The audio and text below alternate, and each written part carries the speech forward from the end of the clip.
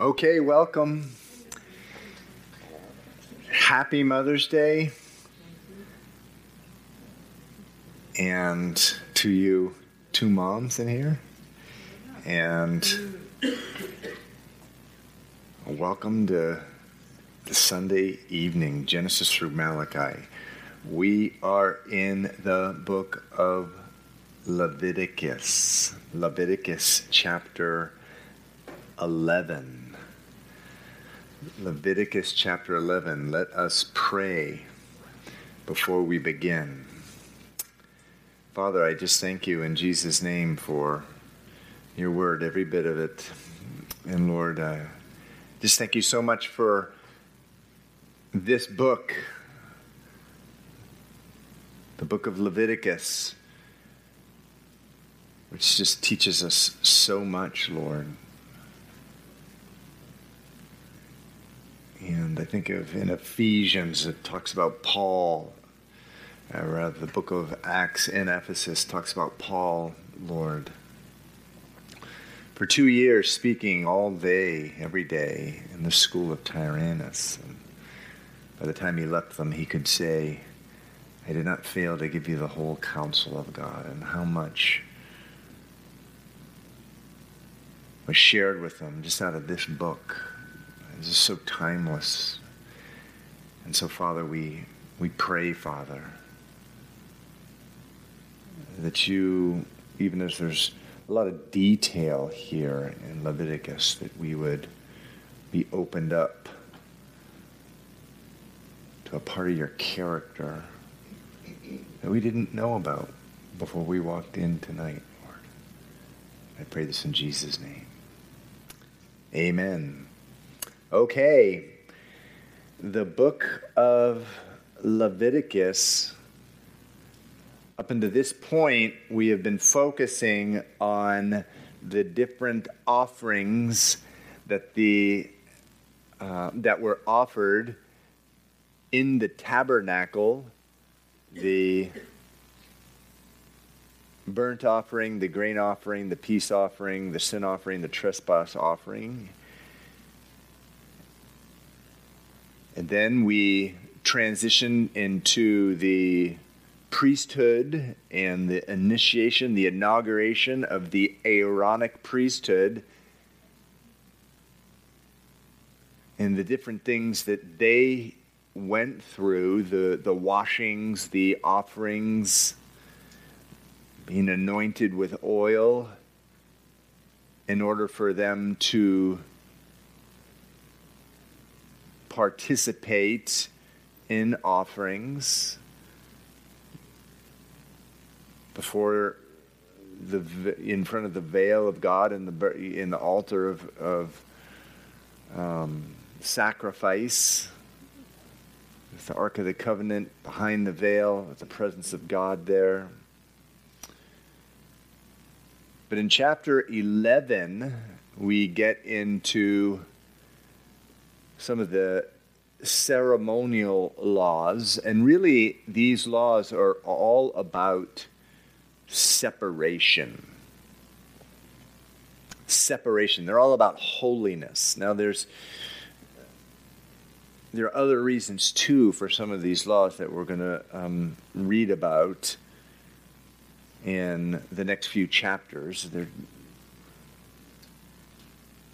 are chapters about dietary laws, sanitation rules, personal hygienes.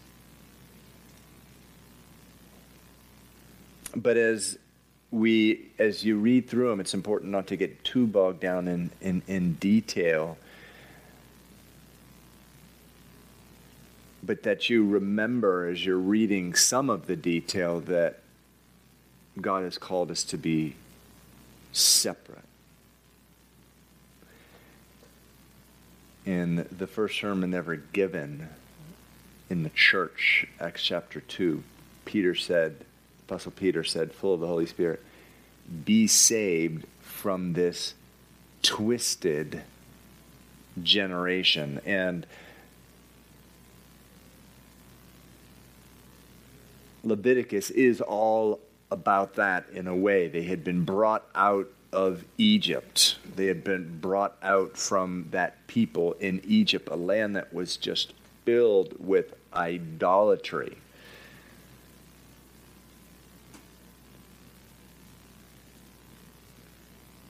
Filled with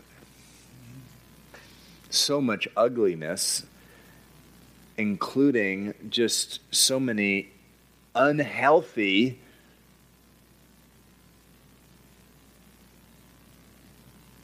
things from a dietary or for a hygiene perspective. They were leaving Egypt, and they were leaving that. So thinking back at Acts chapter 2, be saved from this twisted generation. They'd been saved from Egypt, but they were going into a land that was full of idolatry as well, Canaan, filled with idolatry. Recently I was in China, and for the second time I did it before when I went to China, but I went into a Tibetan Buddhist monastery, and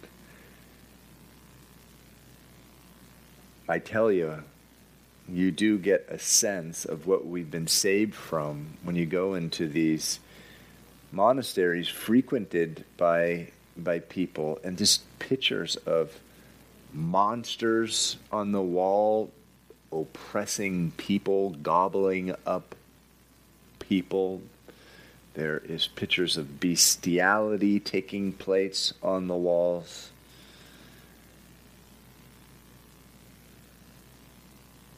Peter said, be saved from this twisted generation. The Jews were saved from Egypt.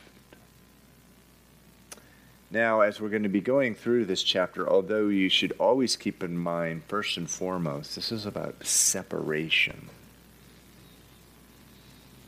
There are other things as well, which God is just protecting the people. This people Israel,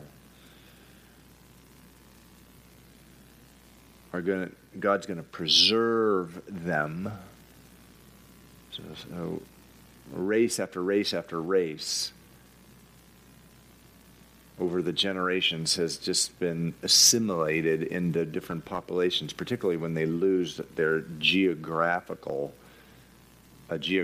location, as Israel did. But God wants to preserve these people, and one of the ways he's going to do it is just by the wisdom behind some of the dietary rules and the sanitation rules and the personal hygienes. And there's a book out there, it's by S.I. McMillan and David Stern. It's called None of These Diseases. And you can go through this book. It lays out the wisdom of God in the law of God and the law of Moses, just in terms of health and preventing disease. And what it does is compares this with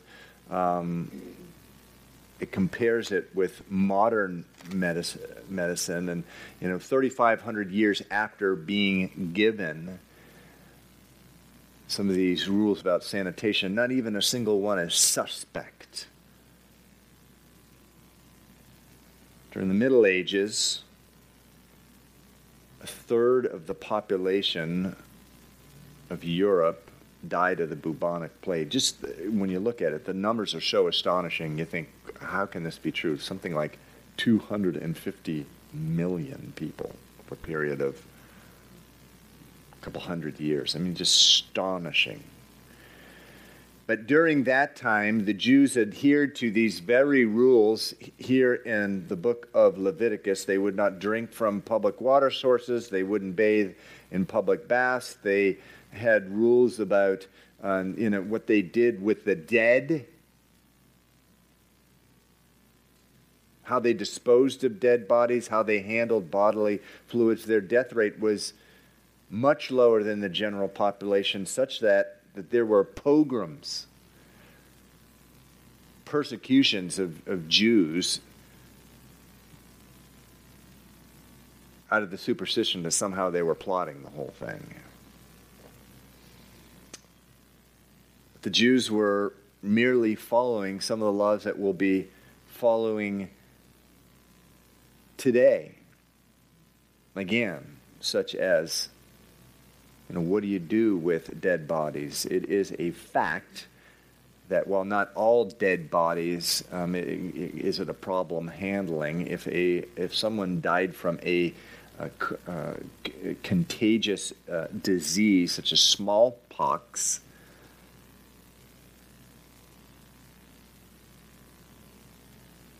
or hepatitis B or hepatitis C, tuberculosis, cholera, and others, it can be dangerous handling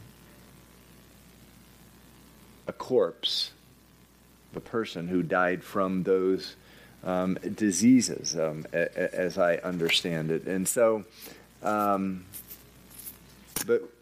we're going to go through and we're going to look at some of those things, but we should never lose sight of the fact that this is all, though, about being distinct from the world. Every time they sat down to a meal, a Jew, there was a reminder to them, because we're going to go through some of the kosher laws, we are not like everyone else in the world. Now, of course, that got to be an issue of pride over time, but it's just that reminder.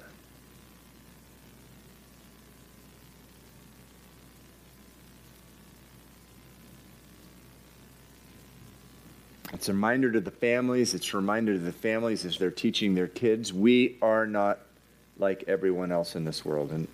And being a parent. It's just a constant lesson that we've had to teach our kids over the years, sometimes with a lot of resistance. We're not like everyone else in the world. If some of you don't have kids yet, or your kids are very small, and you're wondering, I wonder if that's really true. I wonder if parents just say that. They just, that this is like a common urban myth that, kids say, well, everyone else is doing it. You just wait. They'll be saying it. At which point you have to stand fast. Oh, God help. That good little good Jewish boy, he said, oh, come on, can't we try a pig? Some roast pork? God help him. At the time, after these laws were given, 1 Peter, it says, you, to Christians, you are a chosen generation, a royal priesthood, a holy nation, his own special people, that you may proclaim the praises of him who called you out of darkness into his marvelous light. So some things have not changed. Now, a lot of this stuff has changed in terms of what we are and not allowed to do. In Acts chapter 10, Peter is on the housetop. He's very hungry. Falls into a trance. He sees heaven opened up. Verse 11 of Acts chapter 10. A great sheet comes out, 4 corners.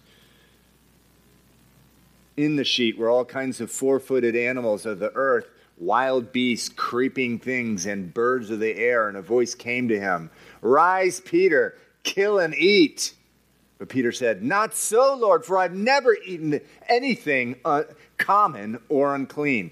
And a voice spoke to him again and said, what God has cleansed you must not call common.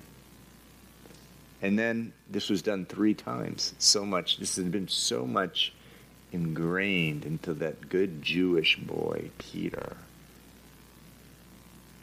God had to show that to him 3 times. Wow. In Colossians chapter 2.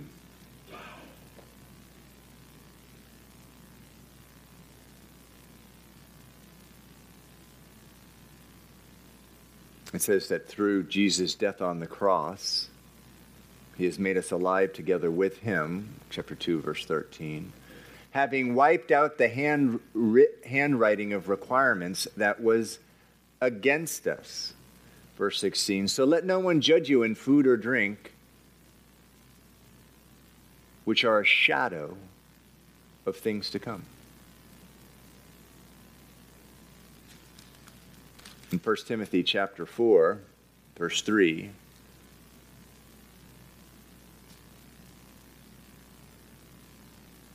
says God created all foods which are to be received with thanksgiving by those who believe and know the truth. So please do not allow yourself to be convinced by someone who believes that Christians need to still be following these things. You will run into Messianic Jews who will take you to those places from time to time. Many Messianic Jews don't have the issue at all. Some do.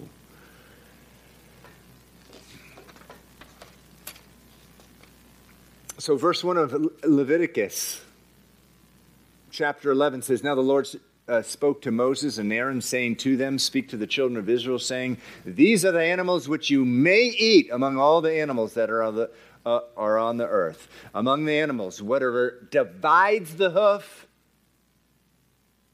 having cloven hooves and chewing the cud. So cloven hoofs, chewing the cud. Cloven hoofs, chewing the cud. Those two things. Has to be both. That you may eat. Nevertheless, before we go to verse 3, so that's going to include things like ox, goat, sheep, deer, all of which have cloven hoofs, divided hoofs, and they chew the cud. Now, some folks like to look at the possible symbolism there. I'm a little conservative when it's about things like that going in that direction. But they speak about the divided hoofs possibly. Is that speaking of separation? Is it speaking of that? A separated life? Is chewing the cud speaking of a life of meditating on God's word? Meditation is chewing. We've used that analogy many, many times. Chewing on the word of God. Blessed is the man who walks not on the counsel of the ungodly, nor stands in the path of sinners, nor sits in the seat of the scornful. But his delight is in the law of the Lord, and in his law he meditates day and night. So, chewing on the word of God day and night. Could it be? I don't know. I would say maybe, and if you want to take that interpretation, go for it. Just don't force it on others. It's interesting to think about. Verse 4 says, Nevertheless, these you shall not eat among those who chew the cud or those who have cloven hoofs. The camel. Oh no, what are we going to do without camels? Well, it says in Acts chapter 10, as redeemed believers, we can eat camel meat. Anyone ever had camel steak here? Anyone? Oh, okay. I understand Palestinians like eating camel. Because it chews the cud, but does not have cloven hooves. It's unclean to you. The rock hyrax. What on the world is a rock hyrax? I knew you were going to ask that question. That's why I have a picture of it right here. There's a rock hyrax. And Mike, look. There's a rock hyrax. I knew you were wondering. That's it. You are not allowed to eat that thing if you're a kosher, Orthodox Jew. Thank you, Sean. Why? Because it chews the cud, but does not have cloven hoofs. It's unclean to you. Verse 6, the hare. Because it chews the cud, but does not have cloven hooves, it is unclean to you. Now, how many rabbits do you see chewing their cud?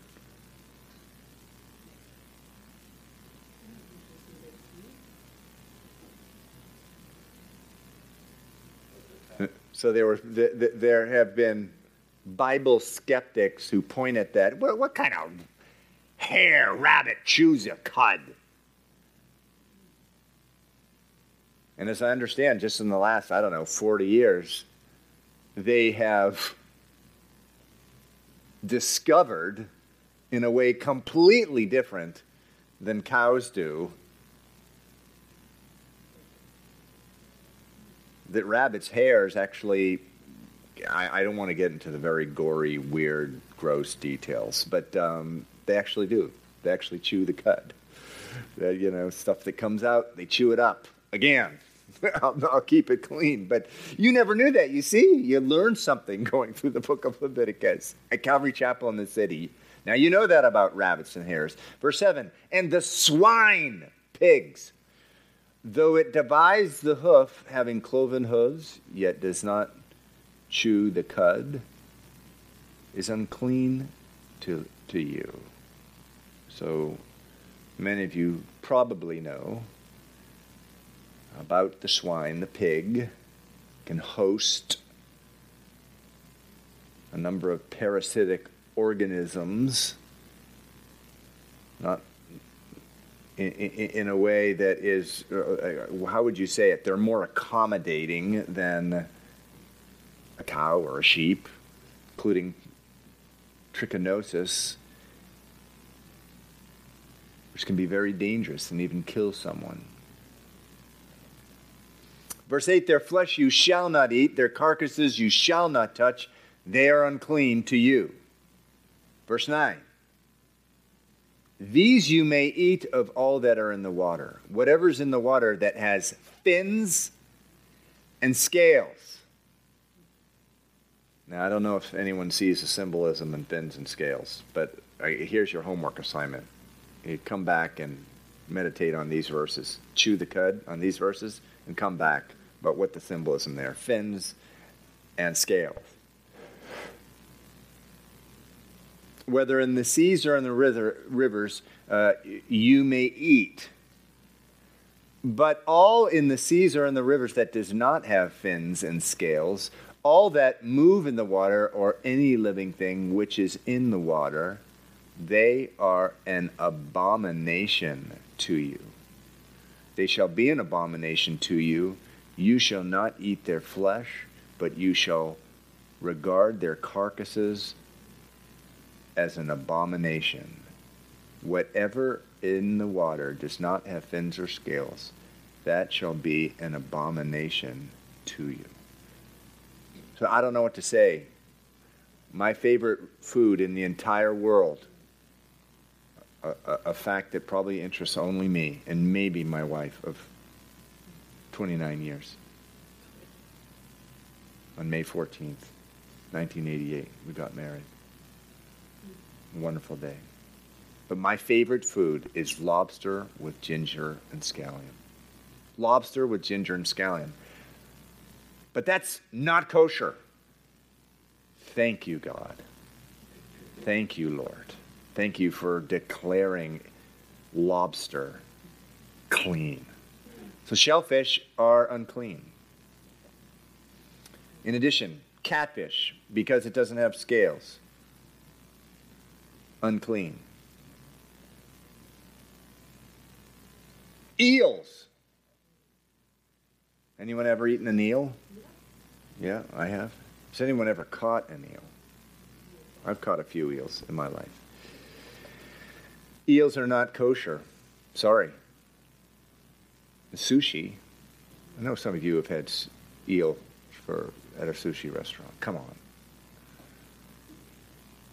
But they do not have scales. They're unclean. Now, interestingly enough, the thing that's fascinating to me about shellfish, for example, oysters, you read a lot of stories about oysters, people getting sick from oysters. That is because if there's a body of water that becomes highly toxic, polluted, the fish generally die.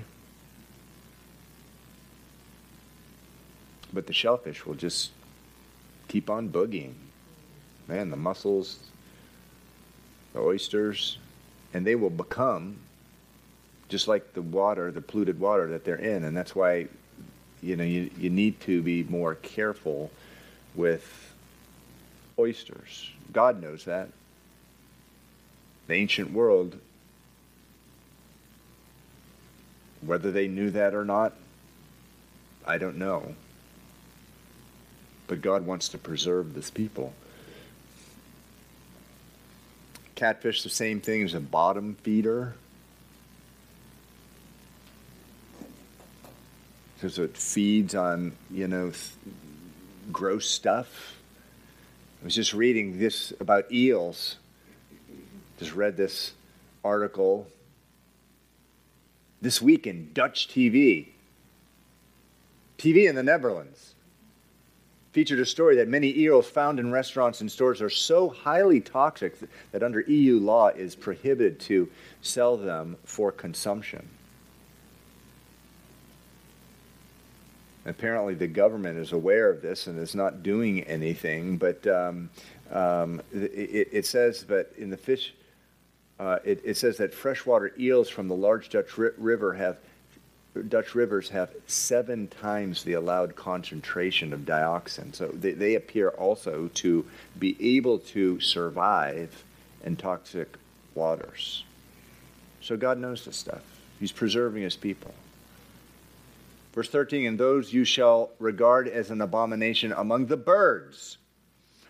They shall not be eaten. They are an abomination. The eagle, the vulture, the buzzard, the kite, the falcon after its kind, every raven after its kind, the ostrich, that would include ostrich eggs, the short-eared owl,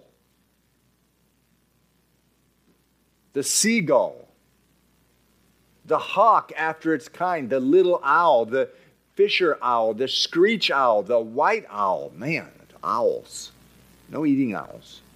The jackdaw, the carrion vulture, the stork, the heron after its kind, the hoopoe, the bat.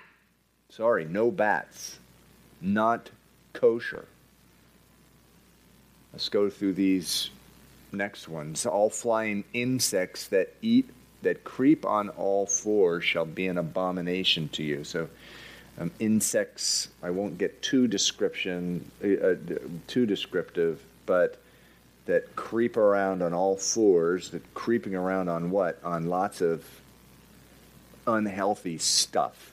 Let's just leave it at that. A fly.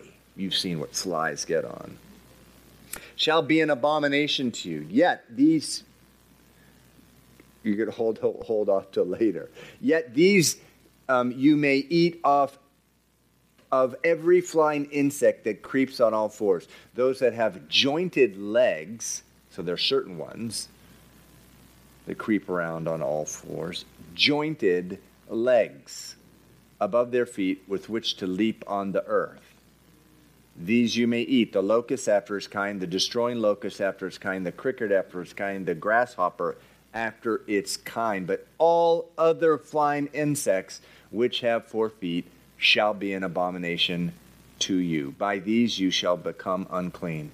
Whoever touches the carcass of any of them shall be unclean until evening. Whoever carries part of the carcass of any of them shall wash his clothes and be unclean until evening. I'm jumping a little ahead there in verse 24 and 25, but remember, locusts, John the Baptist, what did he eat? He ate locusts and honey. And man, some of those locust swarms would be a lot of food. Verse 26, the carcass of any animal which divides the foot but is not cloven hoofed or does not chew the cud is unclean to you. Everyone who touches it shall be unclean. And whatever goes on its paws among all kinds of animals that go on all fours, these are unclean to you. Whoever touches any such carcass shall be unclean until evening. I believe a lion would be included in that. A leopard, a cheetah. Verse 28, whoever carries any such carcass shall wash his clothes and be unclean until evening. It is unclean to you. These also shall be unclean to you. The creeping things that creep on the earth, the mole, the mouse, the large lizard after its kind, the gecko, the monitor lizard, the sand reptile, the sand lizard, the chameleon. These are unclean to you among all that creep. Whoever touches them when they are dead shall be unclean until evening. Anything on which any of them falls when they are dead shall be unclean, whether it is any item of wood or clothing or skin or sack, whatever item it is in which any work is done, it must be put in water. It shall be unclean until evening. So protecting their food supply there and requirement of washing things. Cleanliness has followed God's people for thousands of years. It's a study in and of itself. And there you have this reference to washing things. Verse 33, any earthen vessel into which any of them falls, you shall break, and whatever is in it shall be unclean. In such a vessel, any edible food upon which water falls becomes unclean, and any drink that may be drunk from it becomes unclean. So again, protecting their water supply there. And everything on which a part of any such carcass falls shall be unclean, whether it is an oven or cooking stove, it shall be broken down, for they are unclean, and shall be unclean to you. So just protecting their cooking utensils. Verse 36, nevertheless, a spring that's which referred to as living water, moving water, or a cistern in which there is plenty of water shall be clean, but whatever touches any such carcass must become unclean. So if you grab a mouse out of a very large cistern of water, the whole thing is not unclean, although you would be unclean. It's a dead mouse. Verse 37, and if a part of any such carcass falls on any planting seed which is to be sown, it remains clean.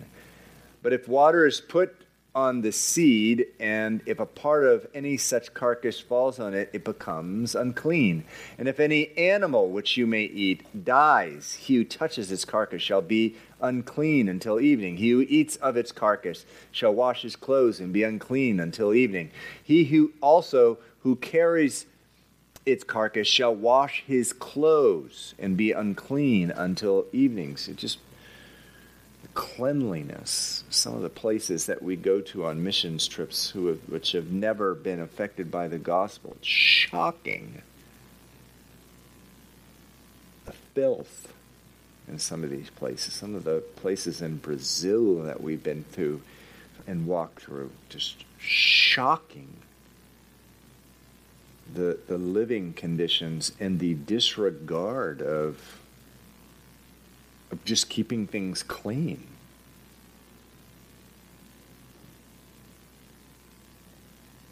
I remember going another trip to China, visiting my brother, and going up into the mountains to an unreached people group who lived in caves. And then we talked to these people, never heard about Jesus, ever. And they lived in caves, and they were very hospitable. And they invited us in, and they insisted that we eat with them. I'm telling you, it was one of the most torturesome 90 minutes of my life. I'm thinking to myself, this is going to be bad. This is going to be really bad. And I had that Cipro flaxen stuff, and I had left it back in my hotel in another part of the country. I didn't have anything in case I started, convulsing and shaking from what I ate. And I just remember watching this woman as she cut up a chicken. I'm saying a live chicken, not that stuff that you pull from a counter at Stop and Shop. She pulls out a live chicken. There's blood everywhere. There's dirt everywhere. The knives are dirty. And I'm thinking, this is it. This is it. I mean, I'm gone after eating this thing. God preserved my life. But it's no coincidence that there had never been touched by the gospel at all. This area that we were in.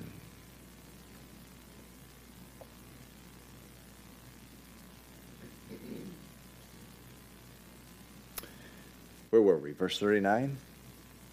And if any animal which you may eat dies, he who touches its carcass shall be unclean till evening. He who eats of its carcass shall wash his... No, we read verse 40. Let's go to verse 41. And every creeping thing that creeps on the earth shall be an abomination. It shall not be eaten. No centipedes, no millipedes. Out, sorry. If you want to be kosher. Say, well, I'm not kosher except unless it comes to centipedes and millipedes, then I'm kosher. Okay, go for it. That's good. Verse 42, whatever crawls on its belly, whatever goes on all fours, or whatever has many feet among all creeping things that creep on the earth, these you shall not eat, for they are an abomination. You shall not make for yourselves abominable with any creeping thing that creeps, nor shall you make yourselves unclean with them, lest you be defiled by them. For I am the Lord. Now here's the heart of the message here. We've talked about all kinds of health and sanitary reasons, hygiene reasons. But the biggest issue is this, verse 44. For I am the Lord your God. You shall therefore consecrate yourselves, and you shall be holy, for I am holy. Neither shall you defile yourselves with any creeping thing that creeps on the earth. For I am the Lord who brings you up out of the land of Egypt. I rescued you from that place where they're eating all this stuff and doing all these things and having no regard for corpses and cleanliness. And I brought you out of the land of Egypt to be your God. You shall therefore be holy, for I am holy. This is the law of the animals and the birds and every living creature that moves in the waters, and of every creature that creeps on the earth, to distinguish between the unclean and the clean, and between the animal that may be eaten and the animal that may not be eaten. Okay, there you have it. The kosher laws. Now, chapter 12 gets into things which are a little more difficult, perhaps, for our modern ears to understand. Man, we don't mind reading that we're not supposed to be eating a millipede. I mean, that's kind of easy to read, right? I'm sorry, was there a question? No question. But when we get into chapter 12, things are a little different. Then the Lord spoke to Moses, saying, "Speak to the children of Israel, saying, if a woman has conceived and borne a male child, then she shall be unclean 7 days, as in the days of her customary impurity. She shall be unclean." What is that about?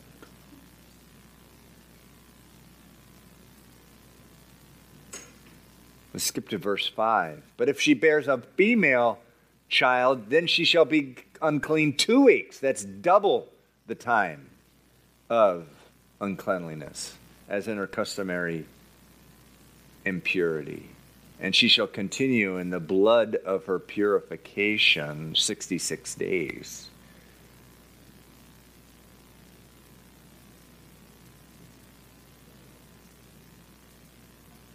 Verse 6, when the days of her purification are fulfilled, whether for her son or daughter, then she shall bring to the priest a lamb of the first year as a burnt offering, and a young pigeon of a turtle dove as a sin offering to the door of the tabernacle of meeting. Verse 7, then he shall offer it before the Lord and make atonement for her, and she shall be clean from the flow of her blood. This is the law of her who has borne a male or a female, and if she is not able to bring a lamb, then she may bring 2 turtle doves or 2 pigeons. One is a burnt offering, the other is a sin offering. So the priest shall make atonement for her, and she will be clean. So what do we make of all this? This for males, after they're born, a woman is unclean for 7 days. So we didn't read verse 4. It says, for male, she shall continue in the blood of her purification 33 days. She shall not touch any hallowed thing, nor come into the sanctuary until the days of purification are fulfilled. But for for baby girls, it's double. Should be unclean 2 weeks, and the time of her purification is double. So much hand-wringing over these verses. What is this all about?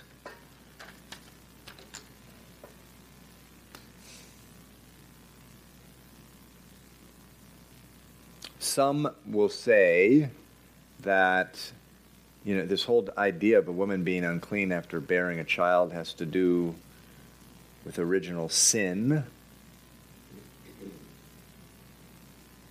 And God just wants that reminder of original sin coming into the world.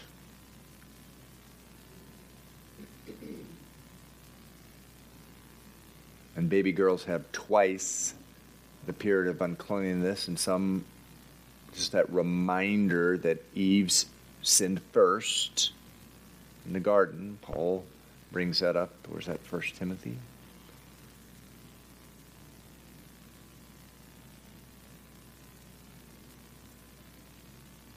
I personally don't think that's the purpose of uncleanliness. However, it does say in verse 7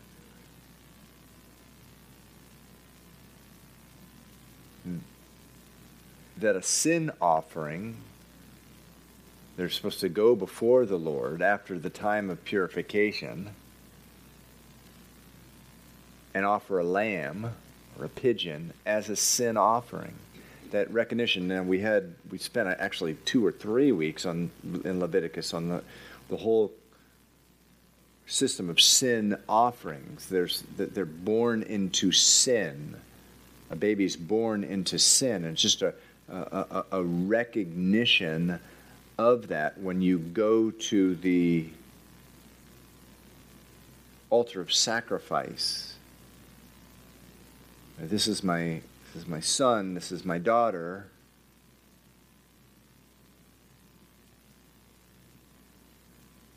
And it's just a remembrance that even as a child, they have sinned. That's why we don't baptize infants around here. Because baptism is, I believe, something to be done after the point where a boy or girl or a woman or man consciously gives their life to Christ. David says, Psalm 51, in sin my mother conceived me. That's Psalm 139. It's one of them. But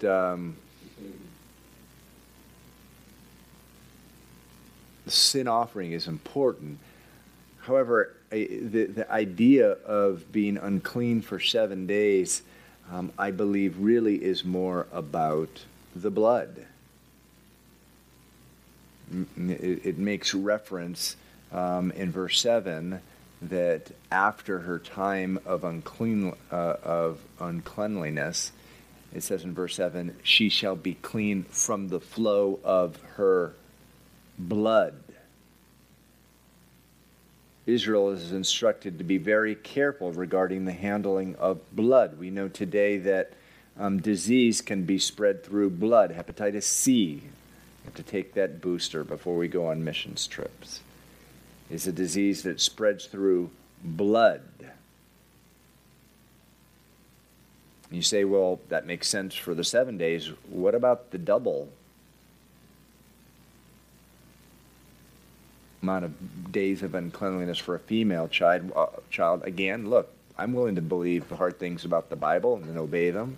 Could very well be that it's a reminder of what happened in Genesis chapter 3. I was reading, and this is very interesting to me, another fact that you will leave tonight that you never knew before, probably, is the sex ratio at the time of conception is 50-50 between males and females. But more males are born throughout the world because of a higher mortality rate for female fetuses. Now, who knew that in this room? According to a new study by biologist Stephen Orszak of the Fresh Pond, not the movie theater, but but the Fresh Pond Research Institute in Cambridge, Massachusetts. In fact, in the United States, 51% of babies born are male. Now, males do have a higher mortality rate, but I don't believe it catches up or even anywhere near catches up to the fact that there's more babies born that are male. Could it be that there's a longer period of the 2-week period of uncleanness and a 66-day period of purification where there's just a more nurturing and more attention given to the female child so as to make up for that? I don't know. That's just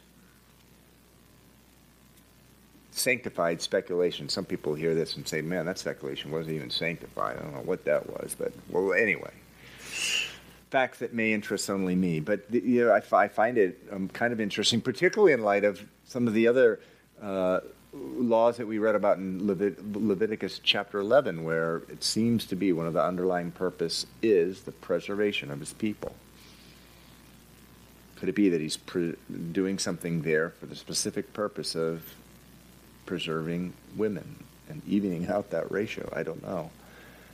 Now we skipped over verse 3. On the 8th day after the birth of a baby boy, the flesh of his foreskin shall be circumcised. And we went over this previously in Genesis chapter 7, where Abraham, as a sign of God's covenant to Abraham and his descendants, required to circumcise the child, circumcision on the 8th day. If the circumcision, by the way, had happened in the first 3 or 4 days at this time, 3,500 years ago, they probably would have bled to death because the vitamin K in a typical baby's body has not generated to a level high enough. And I understand that on the 8th day, it's at its highest level. And so, circumcision. Now, although there are many people who are getting very angry and upset about this kind of thing, calling it mutilation and trying to eliminate circumcision, I think in San Francisco they passed a law, which was struck down by a federal court, I think, prohibiting circumcision. It is a fact that the practice of circumcision does slow down the spread of disease. Now, granted, particularly in countries where there is not as much access to the kind of sanitation that we may have in our country. And they say, well, you don't have to sanitize as long as you clean a lot and stuff. Well, yeah, but so long as you clean a lot, you're qualifying your statement. In terms of Christians, it's a non-issue whether or not you're circumcised. 1 Corinthians chapter 7, verse 18, was anyone called while circumcised? Let him not become uncircumcised. Was anyone called while uncircumcised? Let him not be circumcised. Circumcision is nothing, and uncircumcision is nothing. Verse 19 of 1 Corinthians chapter 7. But keeping the commandment of God is all that matters. And so it doesn't mean anything for us today in terms of our level of spirituality or obeying God's law. But it was yet another way that God singled out his people. Now, there's other countries who practice circumcision as well. But God did have this for his people. The Sabbath, by the way, the observation of the Sabbath is another way that God distinguished this particular nation. But again, we'll close now. The key point, again, here is verse 44 and 45. Verse 45 of chapter 11 says, I am the Lord who brings you up out of the land of Egypt to be your God. You shall therefore be holy, even as I am holy. And according to 1 Peter, we're right there. We've been grafted in. We're like the Jews. We've been called to be a chosen generation, a royal priesthood, a holy nation. Okay,